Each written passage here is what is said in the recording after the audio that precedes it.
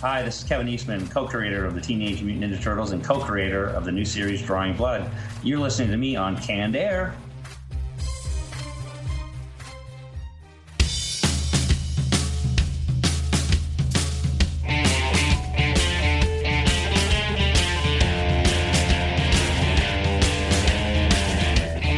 Hello, everyone, and welcome to another episode of Canned Air, a tribute to comics and pop culture. I am Jeremy Colley. I'm Jack Doherty. I'm Jake Runyon. And joining us today, we have quite a few guests on the show today. We do. And I love having a full house, so it makes it that much better. First, joining us, Richard Rivera of Stabity Bunny fame. We've had him on the show, good friend of the show, and Stabity seems to be taking off. And Richard is joined by James Hake of Scout Comics. I want to welcome you both. Thanks for being with us, guys. Hey, glad to be here. Yeah, thanks for having us, man. We're going to be talking fictional magic and magicians in this week's Retro Roundtable, which I think everybody can probably think up quite a few of. I know they were flowing out the end of my pen when I started writing them down, but I think that'll be really fun. Then we're going to turn our attention over to Richard and James and talk about the magic that is behind Stabity Bunny. See what I did there? Hey, Ooh, you see what I did? Segue. That was nice. You pulled the rabbit out of the hat. Yeah, there it is. Incredible. And then at the end of the episode, we're going to be turning our attention over to Nate Stanifort, who is a magician. You probably know him from the Discovery Channel show Breaking Magic, or if you've probably seen him on tour doing his act. He has a new book coming out, Here is Real Magic, A Magician's Search for Wonder in the Modern World.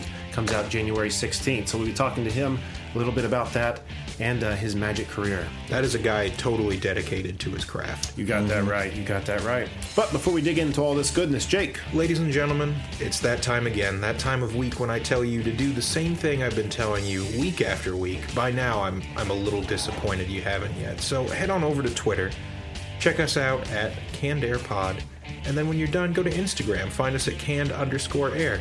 We got so much fun stuff for you, for your enjoyment. We're doing it for you. We ask so little in return. Just follow, retweet, enjoy us.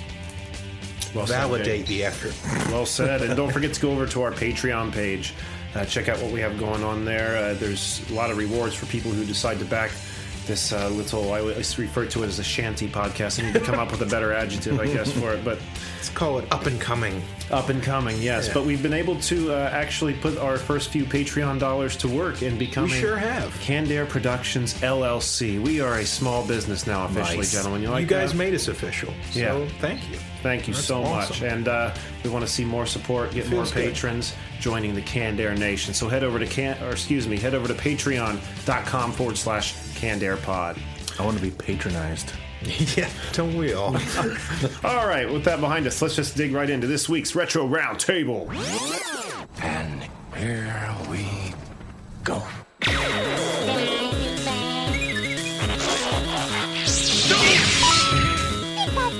I'll be back.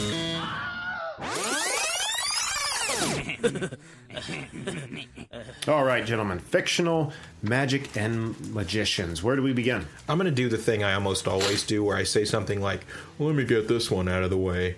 And let's get Doctor Strange out of the way. Can you do that? Because I feel that's like not the one I thought you would pick. In terms of pop culture, he's like a big, major spellcaster type of guy right now. So. Yeah.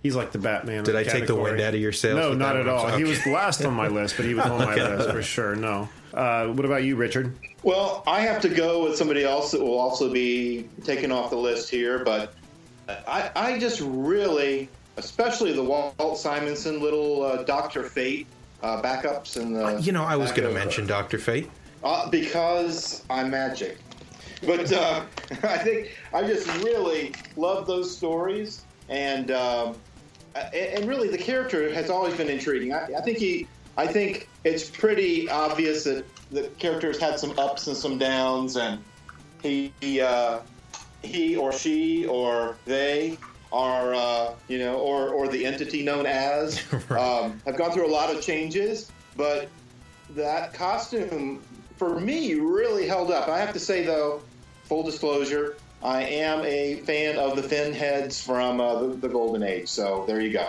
There's something special about that style. It's very evocative of something like ancient and heroic, I have no idea what the hell you're all talking about. Well, then why don't you keep down? Because the big kids are talking right now. No, what is Dr. Fate? It's kind of like a Doctor Strange-esque sort of figure, Yeah. and then it's this supreme magician, which, if I'm not mistaken, maybe the most recent or second to most recent iteration. It's like a man and a woman who sort of fuse essences to become Dr. Fate, which is this kind of astral entity in this flowing golden armor and has a really distinctive helmet. Where does this exist? In It's the DC. Yeah, it's like DC's. DC. Yeah. Well, Wow. the base, the consistent basis of Dr. Fate is that he is a Lord of Order, that the magical entity, his focal point, the artifact that contains his essence is the golden helmet, and then there's also an amulet, and those things have, as far as I know, remained fairly consistent. I need to look him up. I don't know how this has eluded me for so long. I didn't know much about him until watching Justice League Unlimited. He had a little bit of an arc going in that one, and I learned a lot about him then. Man, I I don't know loved a lot, Unlimited but- back in the day. Yeah, it that was was a a good hell one. of a show. That was also a Bruce Timm production, right? Yeah, I think so. I think it was. Same style for certain. Very cool. What about you, James? I'm going to go with Tim Hunter from Books of Magic, which was written by Neil Gaiman originally. Oh, And if you look at him, Tim Hunter looks an awful lot like Harry Potter, and this book came out before Harry Potter.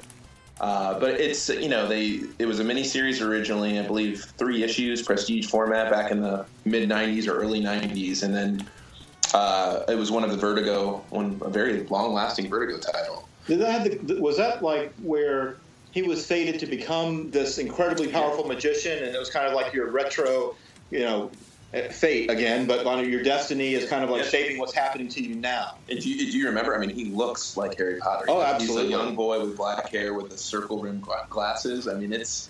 But yeah, I remember reading something about it where Neil Gaiman went on record saying it's a separate character. He doesn't care, so he was the creator. So he really didn't. I think it was just him being super nice because it seems very coincidental. But I would say him. And if you guys want a really good story with magic, I typically haven't been a huge DC Magic guy, but I just read Injustice, and I believe it was year 3, volume 1, that Tom Taylor, the writer, just does a phenomenal job of taking someone who's not all these characters that honestly I wasn't really familiar with, and just does an amazing job of presenting them and making you because there's a whole bunch of magic people at once. So I would recommend that to you guys and to any of the listeners out there. It's fantastic. right on. I'm still reeling on the Harry Potter thing you said. Now, I believe that's Do the a same Google search. story that. You can get stuck in a Google hole. Well, yeah, she came under fire some time ago. I remember about having ripped someone off. That has to be the same story. It's what I would do is type Books of Magic, Tim Hunter, and then go to Google and then look at images, and it'll show you the covers, and you'll be like, wow, it's pretty. That's pretty so crazy. Close. Yeah. But it's always cool to see the original, the person who came up with the idea be cool about it. I mean, they know it's not a cool thing to do. It's never cool to rip someone off, but they're like, I still made it. I remember the same thing happened with Tom Petty. When the Red Hot Chili Peppers put out Danny California, it was a straight up rip off of Mary Jane's Last Dance, and he was just like, I don't care. They're different songs, so what? There's only so many different notes you can put in the same order. Right. I forgot all about that, man. He was a rip off, wasn't he, Harry Potter? Anyway, Jack, what do you got? Gargamel. Nice. Even though his stuff never really worked, but If I were Gargamel, I would go for a brand of magic where all the ingredients don't require Smurfs, especially as he's bad at catching them. Like maybe try the occult or something. Dude, that would be like me becoming a wizard whose power is based off running. I'm just not fucking going anywhere. Oh my god, Gargamel, that's a good choice though. I would have never thought of that. Never would have thought of that. One that I have on my list here is Zatanna from Batman. Oh, dude. oh yeah. I had the biggest crush on Zatanna. Who doesn't? Come on, yeah. I am like who doesn't? powerless. I remember seeing an interview with Kevin Smith where he said that was like one of his big comic crushes, and I was like, yes, I'm vindicated. I'm not a weirdo. I remember in the, I believe it was in the animated series, or either that or I remember it from a comic, but wasn't she and her father like very important in Bruce Wayne's training to become Batman. I feel like he was kind of put in some like Harry Houdini kind of traps and situations to be forced to get out of by them. And I feel like she wanted him to stay with her and maybe learn the family practice. But he's like, no, I gotta go. Batman. But yeah, she was always a cool character. She's cool. I always enjoyed that. Yeah, it's a cool costume because it's a dorky costume. You know, it's very stage magician, and it's very sexy. Yeah, that's it. Yeah. But like, it works. You know, you're like, yeah, fuck yeah. She's got the top hat and the waistcoat. You know, whatever. For sure. Small pants. I have to really quick before we move on. I was telling Kyle today, who has been on the show several times. Some of our loyal listeners might know. That we were doing this category today, and his offering was Bob Ross. There's a true sorcerer. Because that dude is a fucking magician, if I've ever seen one. Happy little strokes turning into trees. Incredible. Anyway. May I throw one more in there? Throw it in. It's your turn anyway. Go ahead. Oh, cool. All right. I didn't know if we were winding down. Now, like, my favorite kind of magic in a setting is magic that's, like, hard to pull off. Stuff that's weird and ancient and like not super prevalent. You know, like wizards shooting lightning, that's cool. Mm-hmm. But I love like weird occult stuff. Duh, it's the only thing I talk about on this fucking show. So like one of my favorite fictional magicians got to be John Constantine. I knew you were going there. Yeah, I'm sorry. Yeah. Just because, like, he's so aware of and done with this shit. He's like, yeah, no, all right, let's do it. Let's summon Beelzebul, the Lord of Flies, and parlay for this medallion full of soul. You know, it's just so run-of-the-mill to him at this point, but he's toying with these dark powers. I think that's never so easy for him to do it either. No, it takes a little something from him every time he does, and I think that's awesome. I should watch that. I need to watch it. It always comes read up the on comics. The I haven't seen the show. The show is good. I need to I hear a lot time. of good about both the comics and the show. Yeah. But very cool. Does anybody else have an offering to the magicians list here? I got one. I've never seen the movie. I've only ever seen bits and pieces of it. But Mary Poppins, y'all. Oh yeah. That's some magic. That's a special kind of magic. That is some magic that you just wonder, where does this come from? Like, is Mary Poppins a witch then? I mean, I think she's in league with Satan. I think every other fifth child she cares for, she sacrifices. In fact, the song was originally called "Just a Spoonful of Satan." Yeah, but that didn't play well. So you know, Disney had his hands in it. So. Oh man, I know what's closing this episode. Just crudely patching, just a spoonful. Satan. I mean, she can fly. She's going up the banister backwards, conjuring all these cartoonish things, dancing and singing. We're not calling her a witch, but if she had been in a particular part of New England at a particular time, she may have burned at the stake. I'm sure right before she was saving the banks there, she was probably naked in the woods, like worshipping a fire or something. Dancing with goats. She just got cleaned up before she came to the house. It's like two prequel pages, and then she's doing all that, and she just got through with the ritualized blood sacrifice, and deer guts are hanging from her mouth, and she time to go to work. Deer goes guts. back and puts on the prim outfit. Oh, the sacrament is complete. I'm a bride of the fallen one now. Oh my god, this is going to some dark place. I love it. I love it. This is awesome. But the clock is looking at me like we gotta get going. But this has been fun, man. That turned out way more fun. We need a part 2. I do want to ask Richard and James though if they have any more contributions to that category before we move on. Clarion the Witch Boy. I don't know that one. Character, yeah, that's a good one. And Hellblazer, John Constantine. Well, they just talked about. And who else? I know we said that one. I'm trying to think of that Injustice book that I mentioned earlier. Who else did they do that was amazing? That's another thing I hear a lot of good stuff about on this show is Injustice. Injustice was very it's fantastic, cool. guys. Highly, highly recommend it. That Tom Taylor is something else, man. And I think he's writing X-Men Red. That's the new book that I believe that's coming out in a month or two. But he went over to Marvel, and yeah, Injustice is fantastic. I don't know any other magic characters that I can think of. Hey, I shouldn't even have spoke, because after Just a Spoonful of Satan, I was out. Yeah. That's your high note, Richard. You walk out on that one. Dropped the mic and turned around and walked away. And we're spent. Very cool, very cool. That was a lot of fun. Yeah, we will have to revisit that one again soon because that was far too short. But before we move on, something showed up today in the mail, gentlemen. Oh, boy. Another package from Adult Swim. Interesting. And in it was this Boy. stuffed dog with nipples. It's a pull string talking dog from the show Hot Streets that's going to be premiering Sunday, January 14th at midnight. And as I understand, that's partially starring Justin Roiland. I was going to say that name sounded familiar. Yeah. Yeah, well, that's the like eyes their make a lot tagline. more sense now. Yeah. Like they look very Rick and In Morty. fact, I think he's the dog. Is he really? He is, yeah. Well, let me pull the string here and see what he says. Oh, that is so That's- Justin yeah. Roiland. That's totally Morty. Oh, that is so him. Yeah. Who knows what the hell he's saying, but we don't have to.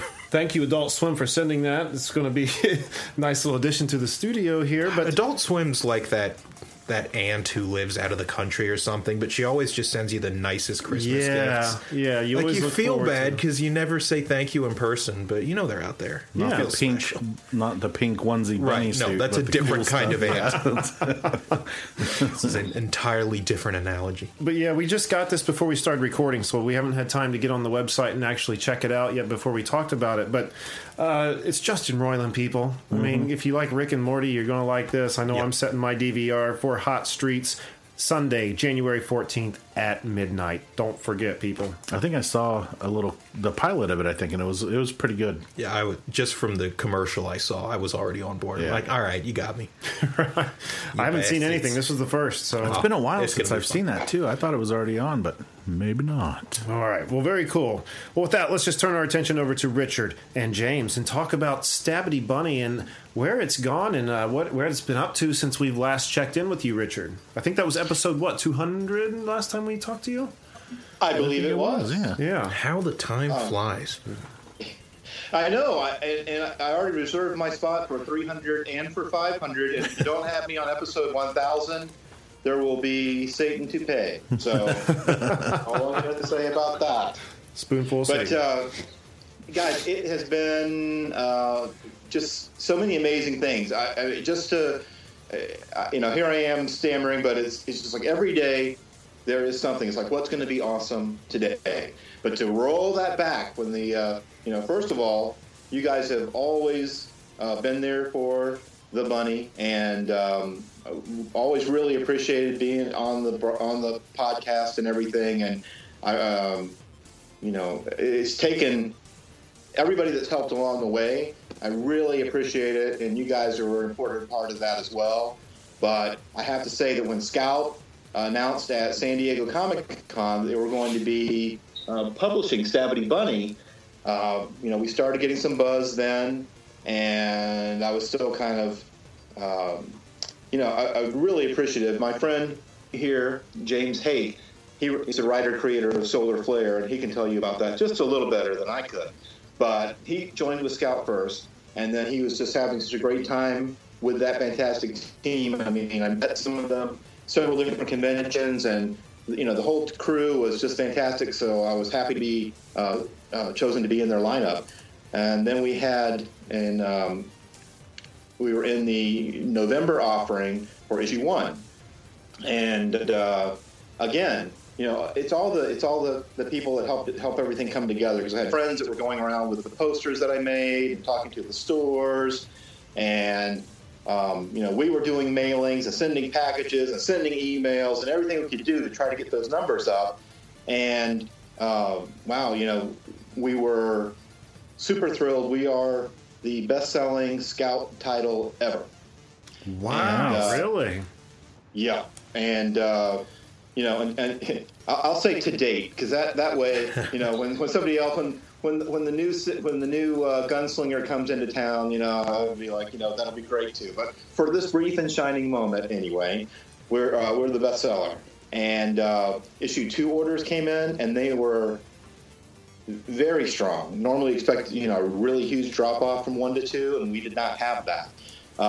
Just the buzz we've had, comics heating up, and even Comics Invest recently, and we have some really fantastic covers being done by the Brain Trust, and the Al Garza did a cover, as well as Ryan Kincaid, and I forget the other people as we go forward here. Those two are for the number 1 and number 2, respectively. There's a Donnie Darko homage done, and there was the Amazing, and Garza did the Amazing Spider-Man 300. So that looks fantastic. And I've seen some of those covers on your website. Mm-hmm. They looked amazing.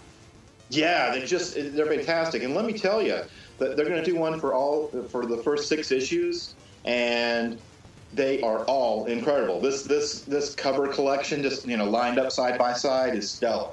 They've got there's a one I can't even really talk about yet, and a couple of others that the are. New Mutants one was fantastic. Oh, the New Mutants one. What Bill sent Cable. Oh yeah, that was amazing. The New Mutants one is from New Mutants, I think 19, with the Spirit Bear cover, and yeah, that's the one I saw.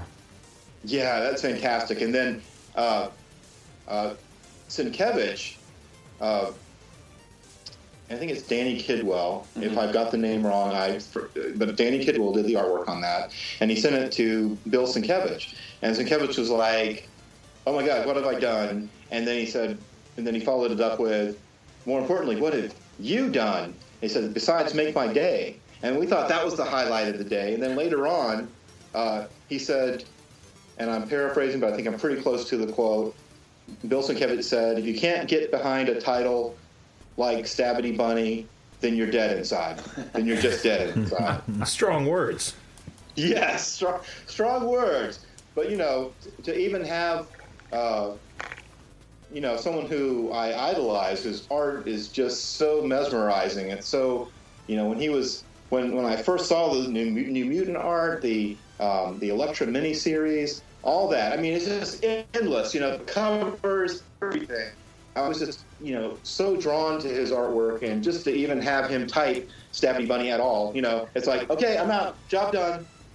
Take me up, Lord, or more likely, call me down, Lord Satan. But,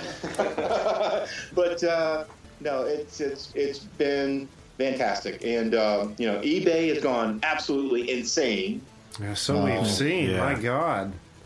Yeah, and the issue sold out everywhere, and people are already reselling issue 1 and issue 2. Issue 1 comes out tomorrow. We already got, people pre-selling issue 2 on eBay. You want to know what, fellas? I think you kids can probably agree. I've known Richard now for a little over 2 years, and it couldn't happen to a nicer guy in hard work. Oh, my so this God, is like, seriously. I mean, this is fantastic. I haven't seen a guy work this hard, and again, he'd give you the shirt off his back. So, I mean, this is a good day, and it's crazy. I'm in charge of the Scout web store now. I've become the sales and marketing director there, and the orders that are coming in before it has even come out are just insane. That's what we're doing tonight. We're filling these orders because we want to make sure people get Stabity Bunny as soon as possible. So I got the shipment today from our printer, and we're shipping them out. I shipped some today, and we're shipping the rest of them out by tomorrow. And it just, I mean, this is before it's even hit the stand. So I expect that number that Richard was saying earlier, I expect it to go up. And it's hopefully what do they say about tides? High tides raise all ships. And right. Scout's onto something. There's some amazing titles that your listeners and everybody, they're really starting to find out.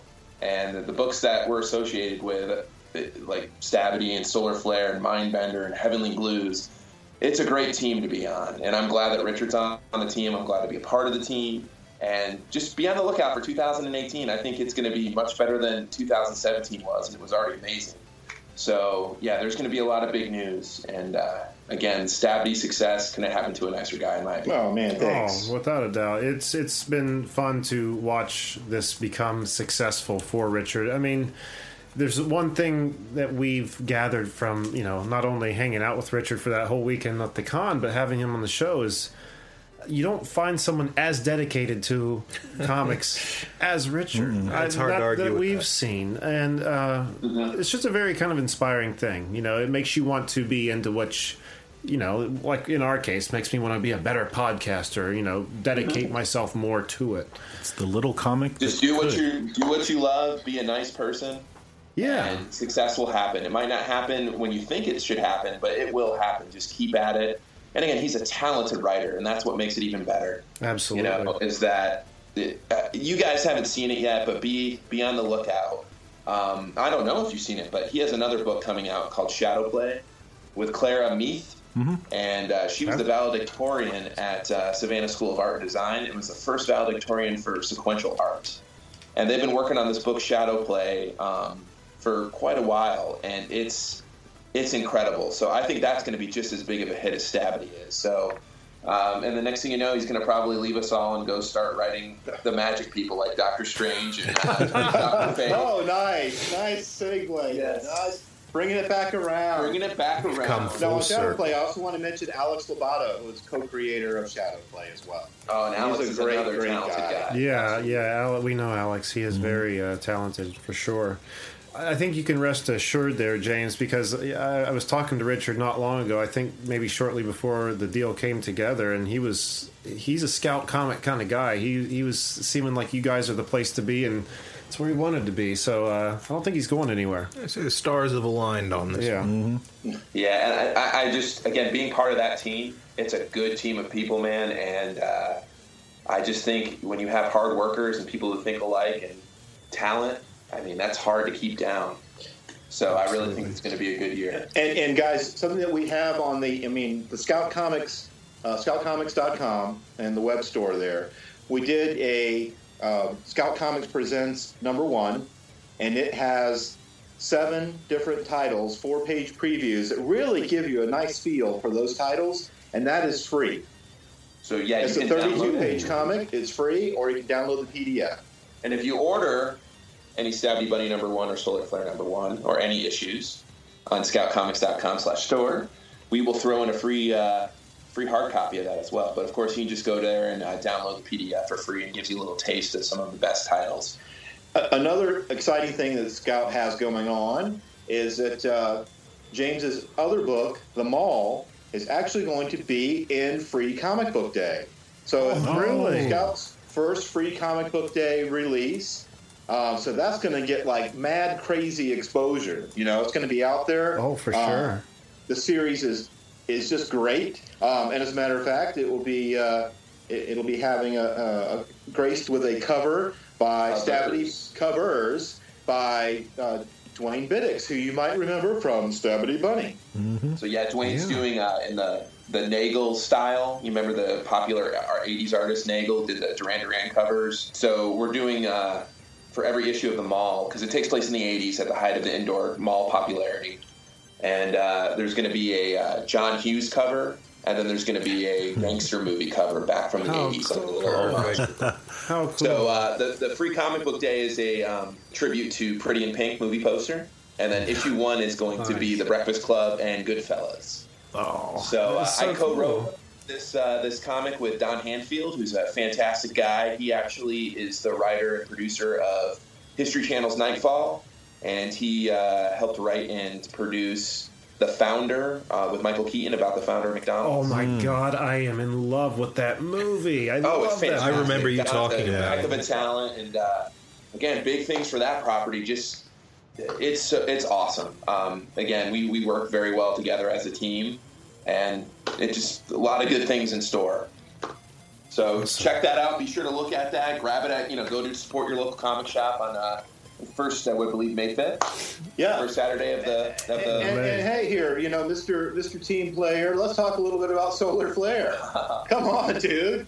Yeah, that's my baby. Solar Flare is my passion project. We do it in season 6-issue season format.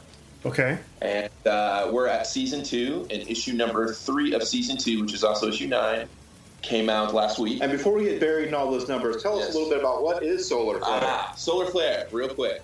Concept is a solar flare hits and it wipes out all electricity like an EMP. Okay.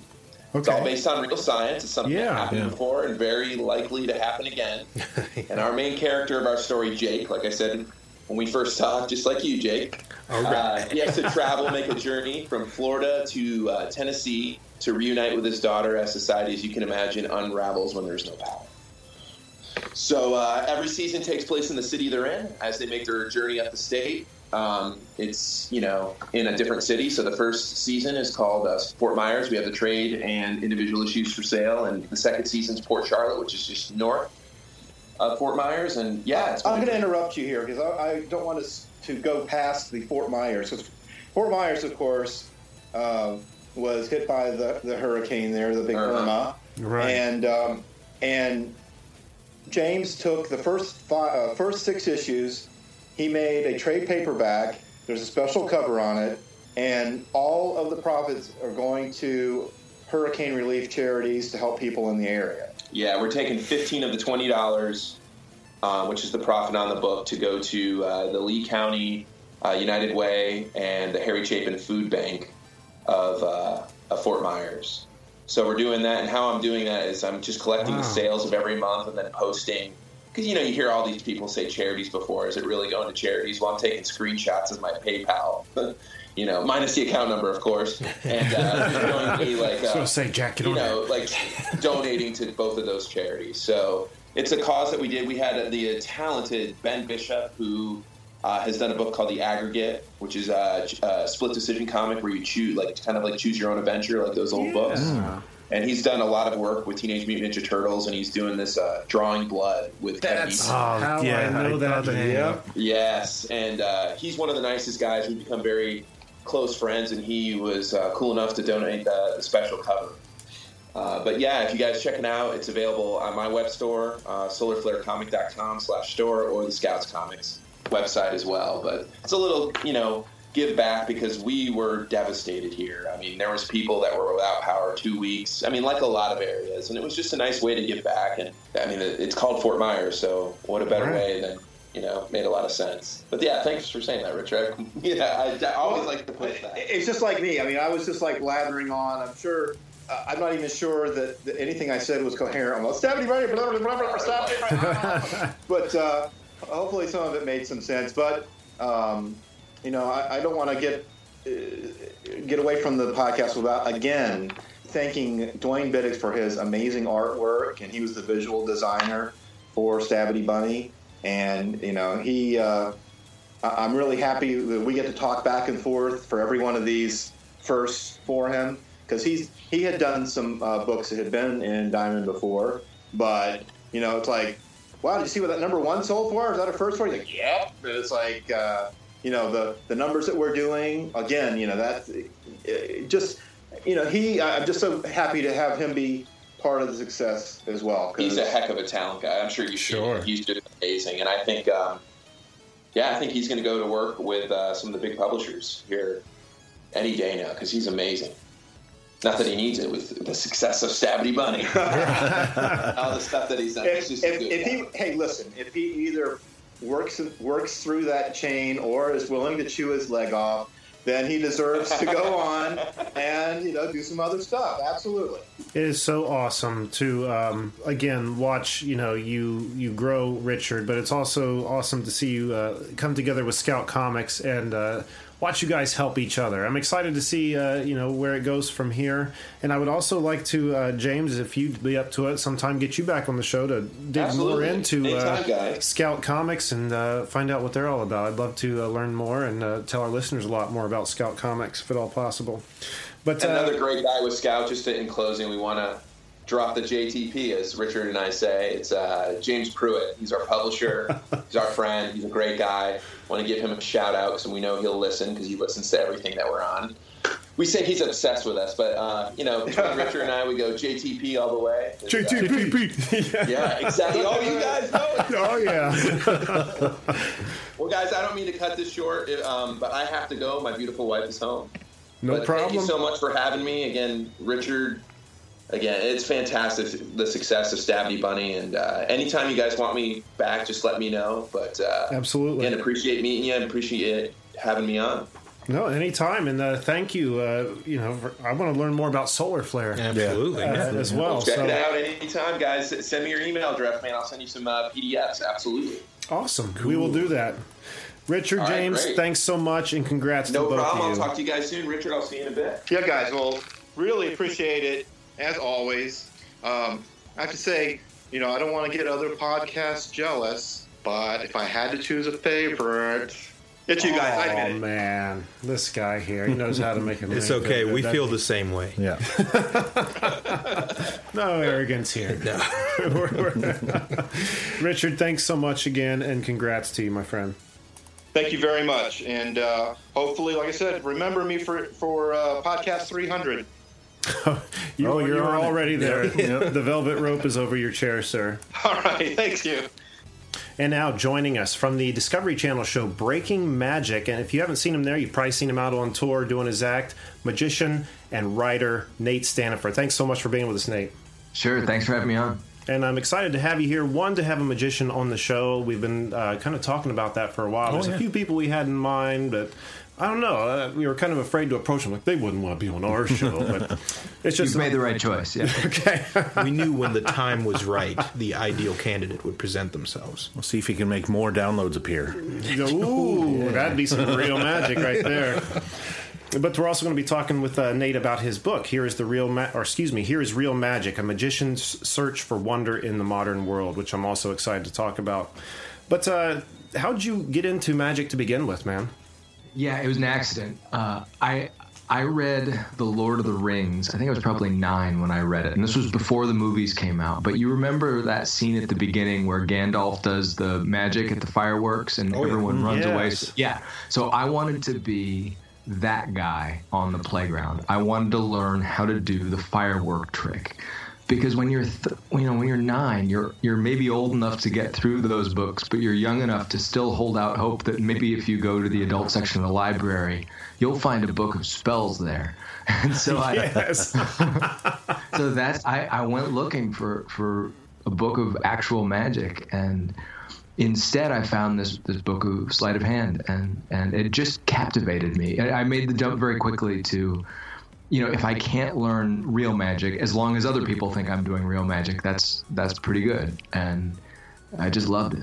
It's something that has always intrigued me, and anytime I see a magician, I am always captivated by it. I've got to watch, and I'm always trying to dissect it. And I most of the time can't do it successfully. Yeah, it's too hard. And it's funny. I've often thought when I see a magician performing their act, there's a person who really wanted to be a wizard at some point. You know what I mean? Mm-hmm. But here in reality, we've got to settle for the next best thing. And I'm glad to hear that I wasn't too off the mark in assuming that. No, you nailed it. But here's the amazing thing, or at least this was my experience. Learning that it's all sleight of hand doesn't actually make it less amazing, because you are then presented with a different mystery. You do magic for people, and I did magic for an audience for the first time when I was 9, and I knew it was just a coin trick. I was just a little kid who had practiced this coin trick. Like, I showed it to my friends at school, and they didn't know they were watching a magic trick. They just saw something disappear, so they started screaming and running away, and the teacher saw it, and she started you get these responses from people that are to such an extent greater than the sum of the very modest parts that created those moments, and you start to marvel at how something so small and fragile and frail as a magic trick can deliver this cataclysmic shock of awe and wonder, and that to me is as amazing as anything. It must be incredibly gratifying to have sort of that level of mastery over people's perception. To be able to challenge somebody's reality. Yeah. Yeah, you have no idea. And imagine as a little kid doing that. I had moved to a new school, and it's tough to be a kid, and especially when you don't know anybody. And learning how to do magic felt like an actual miracle for me, because suddenly I wasn't just a new kid, and I wasn't just on my own. I had the ability to make anyone, really, like parents, friends, siblings, a good magician can just sort of shock people into paying attention, and that is an incredibly empowering thing as a young kid. And hearing you use the term magician, it's something I've always wondered, and it might be kind of a silly question, but when it comes to terminology, is that the preferred term? Do most people prefer illusionist or something? That's what I was kind of wondering, because sometimes you'll say magician. Oh no, I'm an illusionist. Right, and you don't want to give offense, because this is someone who's dedicated their life to a craft. But right. Here's my take on it. I don't think the name's going to save you. If you have a great show, You can call yourself whatever you want, and if you don't have a great show, putting the right title in front of your name is not going to convince anyone that you're better than you are. So I have embraced the term magician because I know that on stage I can do it, and so I don't care. But I think some people get hung up on the terminology for the wrong reasons. Not to mention, it just sounds cool. Come on. It's got a very mysterious sound to it. Illusionist makes it seem like it's fake, like you're not really seeing it, but magic, it's real. It's right in front of you. Yeah. That's right. I'm a magician. When I travel internationally, I love being able to write that on my customs forms, because you always get a really stern look, because they want to know if you're messing with them. But like you're about to pull something off. Right. Now, your magic has been described as magic that appeals to the imagination and intellect of the audience, more than just pulling rabbits out of hats and the typical tricks you see. How would you describe your magic? Yeah, so I love the experience of magic. I love the experience of astonishment and wonder, but I really don't like sort of the trappings of show business that have been dumped on magic in the past, 200 years. So on stage, I don't tell jokes. I don't have music. I have one goal with my show, and it's just to deliver that sense of what the hell is going on. That it's sort of like it. If good shows feel more like skydiving than they do a night at the comedy club. And because I love, that to me is one of the greatest experiences about being alive. And you can find it anywhere. You can find it in music or movies or basketball or poetry or barbecue or, people find, everybody's got something that sort of wakes you up and turns you on and reminds you that you're alive and it's good to be alive. And for some reason, I found a way to tap into that with magic tricks. And listen, when magic's bad, it's worse than anything. But when it's good, it can give you an experience that can be very hard to find elsewhere. And so that's what I'm interested in, right? Everything else is just wrapping paper. I just want that experience of astonishment over and over and over again. Spoken like a true entertainer. Oh, sure. That's awesome. Very high risk, high reward sort of deal, because I imagine the audience isn't always perfectly compliant. You've got to crack some tough nuts here and there, I'm sure. Yeah, I can't relate at all to the, some people talk about how they love being on stage and they love being a performer and they really thrive on that. And I'm not that at all. I sort of became a performer because I had to, but when you're up in front of a tough audience, it's far more like a bar fight or like being in a boxing ring than it is anything that you would choose to do recreationally. So your book, Here is Real Magic, A Magician's Search for Wonder in the Modern World, which is coming out January 16th, I'm very curious about. This not only is cataloging your journey through magic, but also kind of looking at a time where you were losing interest in your craft. I was really intrigued by that. Well, here's where I was coming from.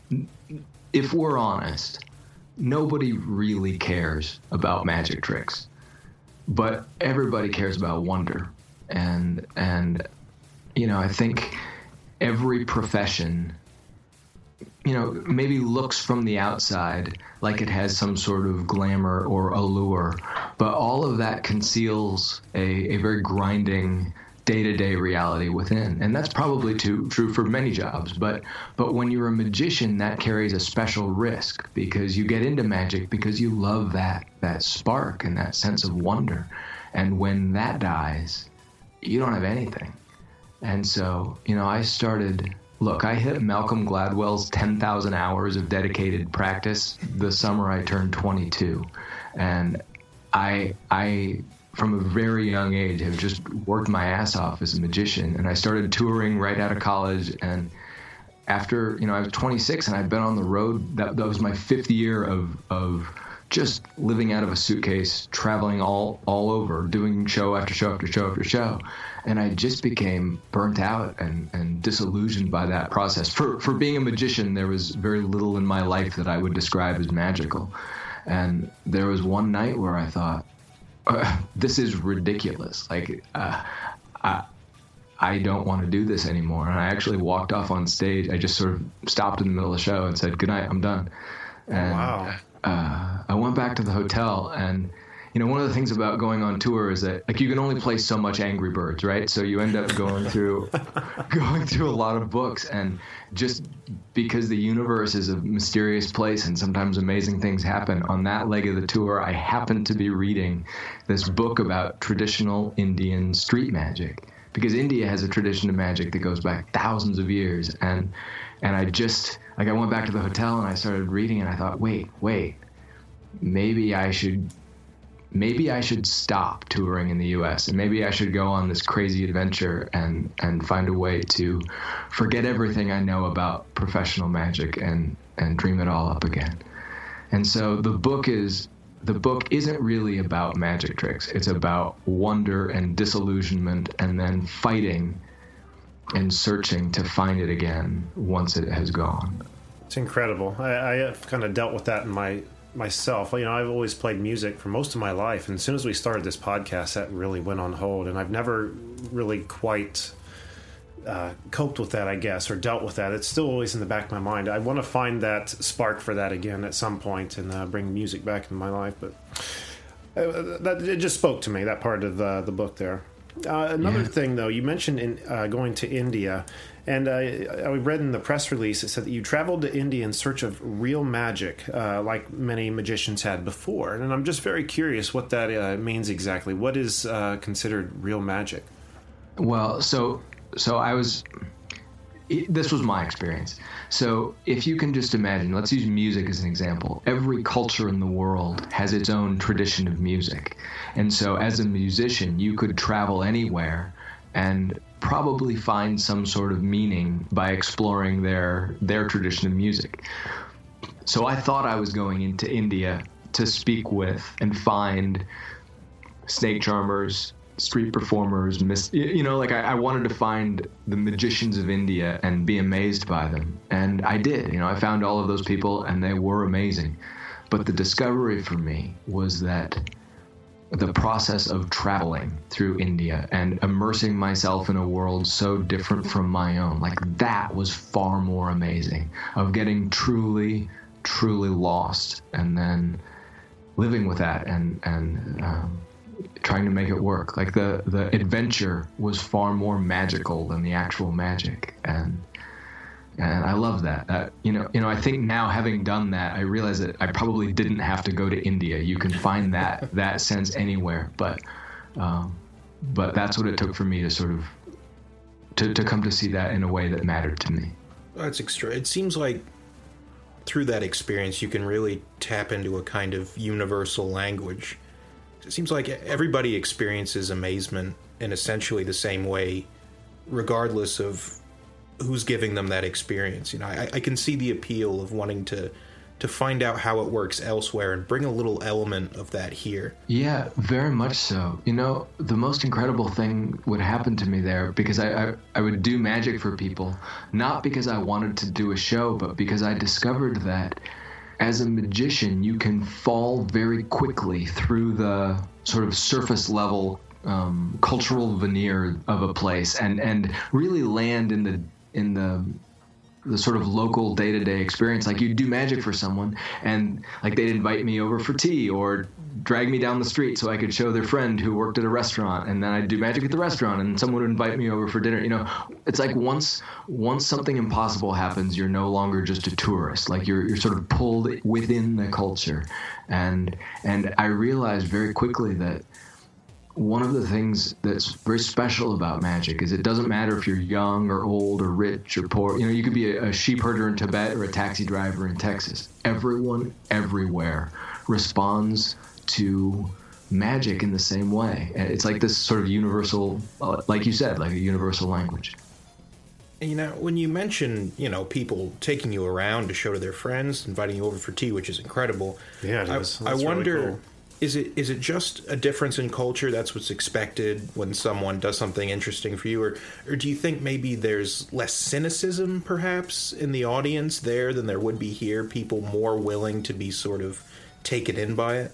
I think this is actually what's going on. I think that for all of look, I will admit that magicians can be and still are in many ways ridiculous. But one cool thing about magic is that, so I sort of think, there's that John Lennon line about putting on, it's either John Lennon or T.S. Eliot. He might have stolen it from T.S. Eliot, but the line about putting on the face to meet the faces that you meet, we're all sort of performing for each other all the time. Whether, like the clothes you wear, the words you choose, the way you carry yourself, we are all sort of broadcasting the way we want the world to see us. And one of the just incredible things about a moment that feels impossible is it makes all of that fall away. Once the coin disappears or the elephant disappears on stage or some guy floats off the street, you're not trying to be cool anymore. You're not being anything. You're just sort of, you're brought unexpectedly back to the present moment. And for a moment, that's all you've got. And that is a deeply powerful experience. And so, my take on what happened in India is that when that happens, it's a way to bond with the people that are around you. It reminded me of performing magic at cocktail parties here in the U.S., where you do magic for one group at the bar, and they'll be so amazed by it that they take you by the hand and guide you across the room and say, hey John, you've got to see this, show them that thing with the card, and you end up sort of being introduced to everyone in the party just by starting at one table and letting it spiderweb from there. And so, yeah, sorry, I could talk about this for hours, but I don't know how interesting. Oh my God. Seems like you could get about anything you want in life if you're a magician. Yeah, really. It is. I will say this. I do think everyone should learn one great piece of magic. You just need one. And as someone who's not a professional magician, you all will have this tremendous advantage, because whenever I do magic, people can just write it off as a magic trick because they know that I'm a magician and magicians do tricks. And so, of course, I know how to do amazing things. But if you knew one truly great piece of magic, I promise you would see a side of humanity that is normally kept very hidden and private. And that to me is the greatest part about being a magician. I like the shows, I like designing magic, but the best part is this sort of window that I get into the experience of people watching magic, and is really a beautiful thing. I just love that your reason for being in magic. It's very genuine, just very pure, it's right. It's the right reason to be an entertainer. It seems like the same sort of ideology or goal that guides great performers of every medium. Mm-hmm. Everyone talks about chasing the experience. The best comedians don't talk about how much money they make. The greatest actors want to get into their character. I would say it's safe to say, at least based on what we're hearing, great magicians, they're looking for that experience too. Yeah, I mean, let's just be clear. Applause is great. Like, I love standing up. I certainly like that side of it too. But I do think, like, going on tour sounds cool until, like, that's your life, and then it's just a lot of waking up at 3 a.m. and going to bed at midnight and doing that 100 days a year. And so, if all you're in it, if the only reason you're doing that is to get people to clap for you, you're just you're not going to make it. Like, that is not enough to keep going. Right. I am really excited. I'm hoping to get to see you. It looks like you're going to be coming to our neck of the woods here in February 21st. I saw that, here at the Drexel Theater in town. Yeah, I'm excited for that. It's going to be a fun night. Yeah, I am too. I think I'm going to go. Count us among the number. Yeah, for sure. Okay, very good. But your book, again, the real reason we're here, I'm sorry, Here is Real Magic. Is there anything else you want the audience to know about this book before we cut you loose?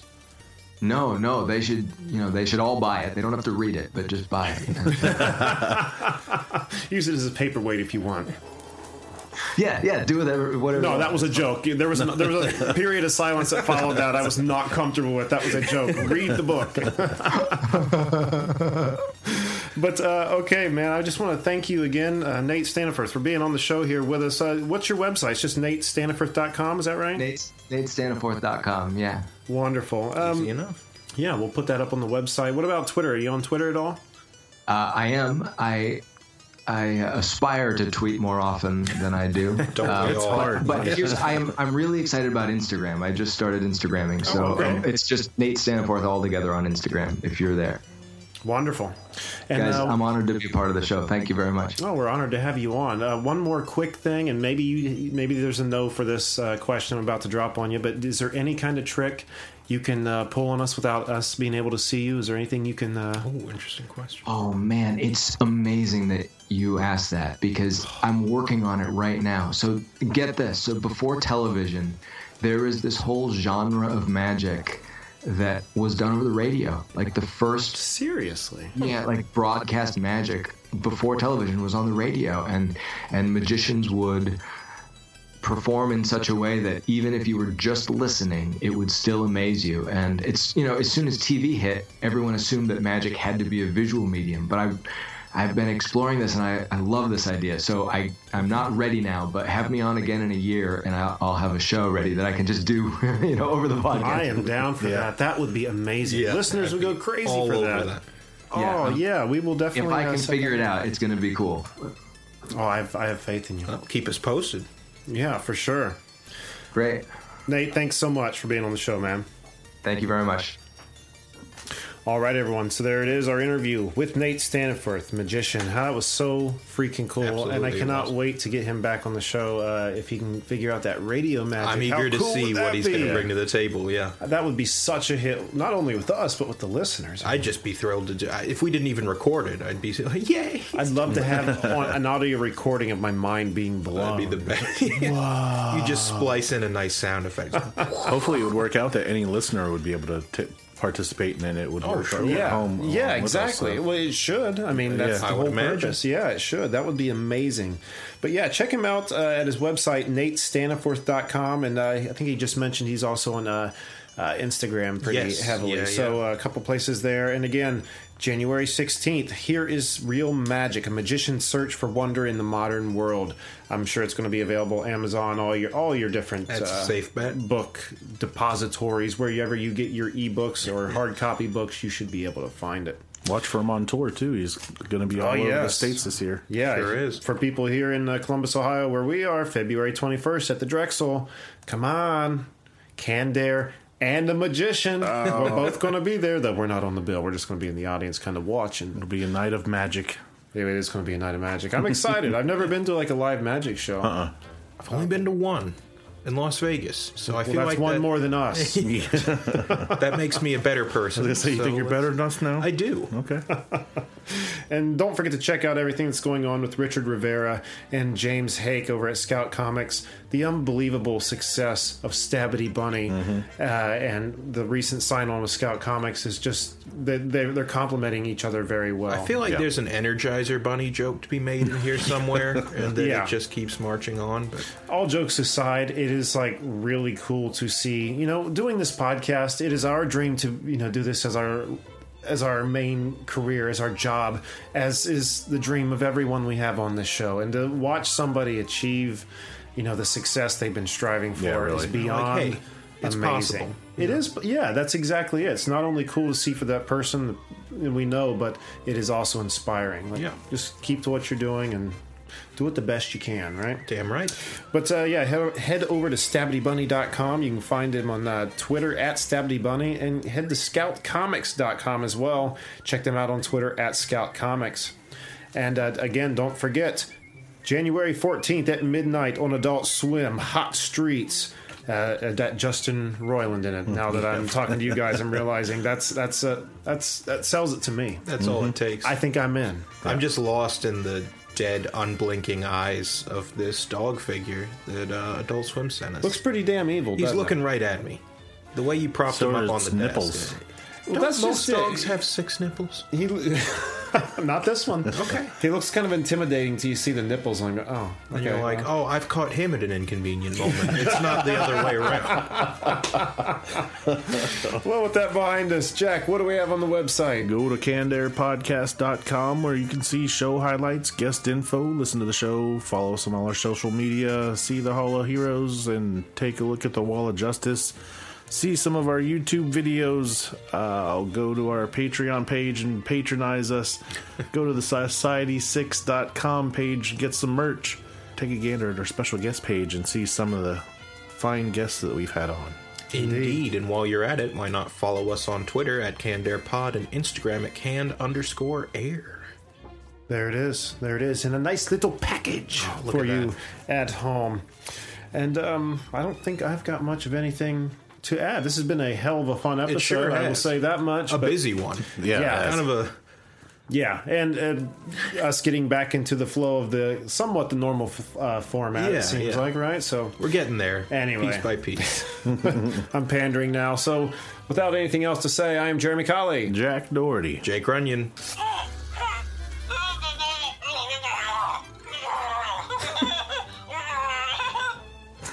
Thanks for listening, everyone. You heard it here, folks.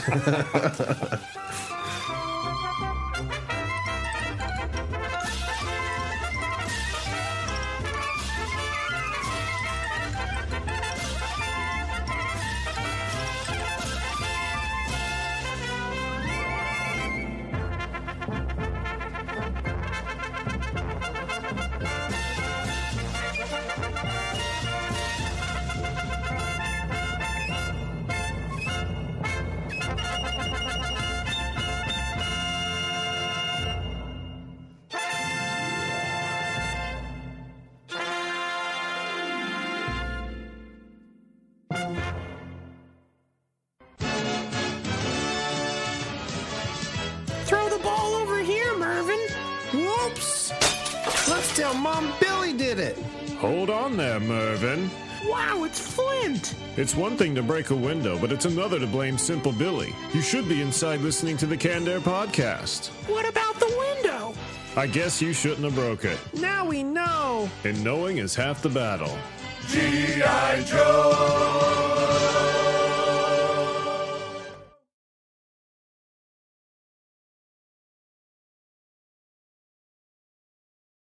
And Shreve. 1 2 1 2 Shreve. I was watching. That was a weird start, but I approve. Glad I could help. You've got questions, we've got answers. Business leadership, ownership, and sales can be challenging. Tune into the Accelerate Your Business Growth podcast to learn from the world's experts. Join me, your host, Diane Helbig, as I chat with people who have expertise in various areas of business. You'll enjoy the lively conversations that are focused on providing you with the ideas, tips, and suggestions you need to realize greater success. Get what you need for your business when you need it from the people who have the answers. Accelerate Your Business Growth is part of the Evergreen Podcast Network and is available on Apple, Spotify, or wherever you listen to your favorite podcasts.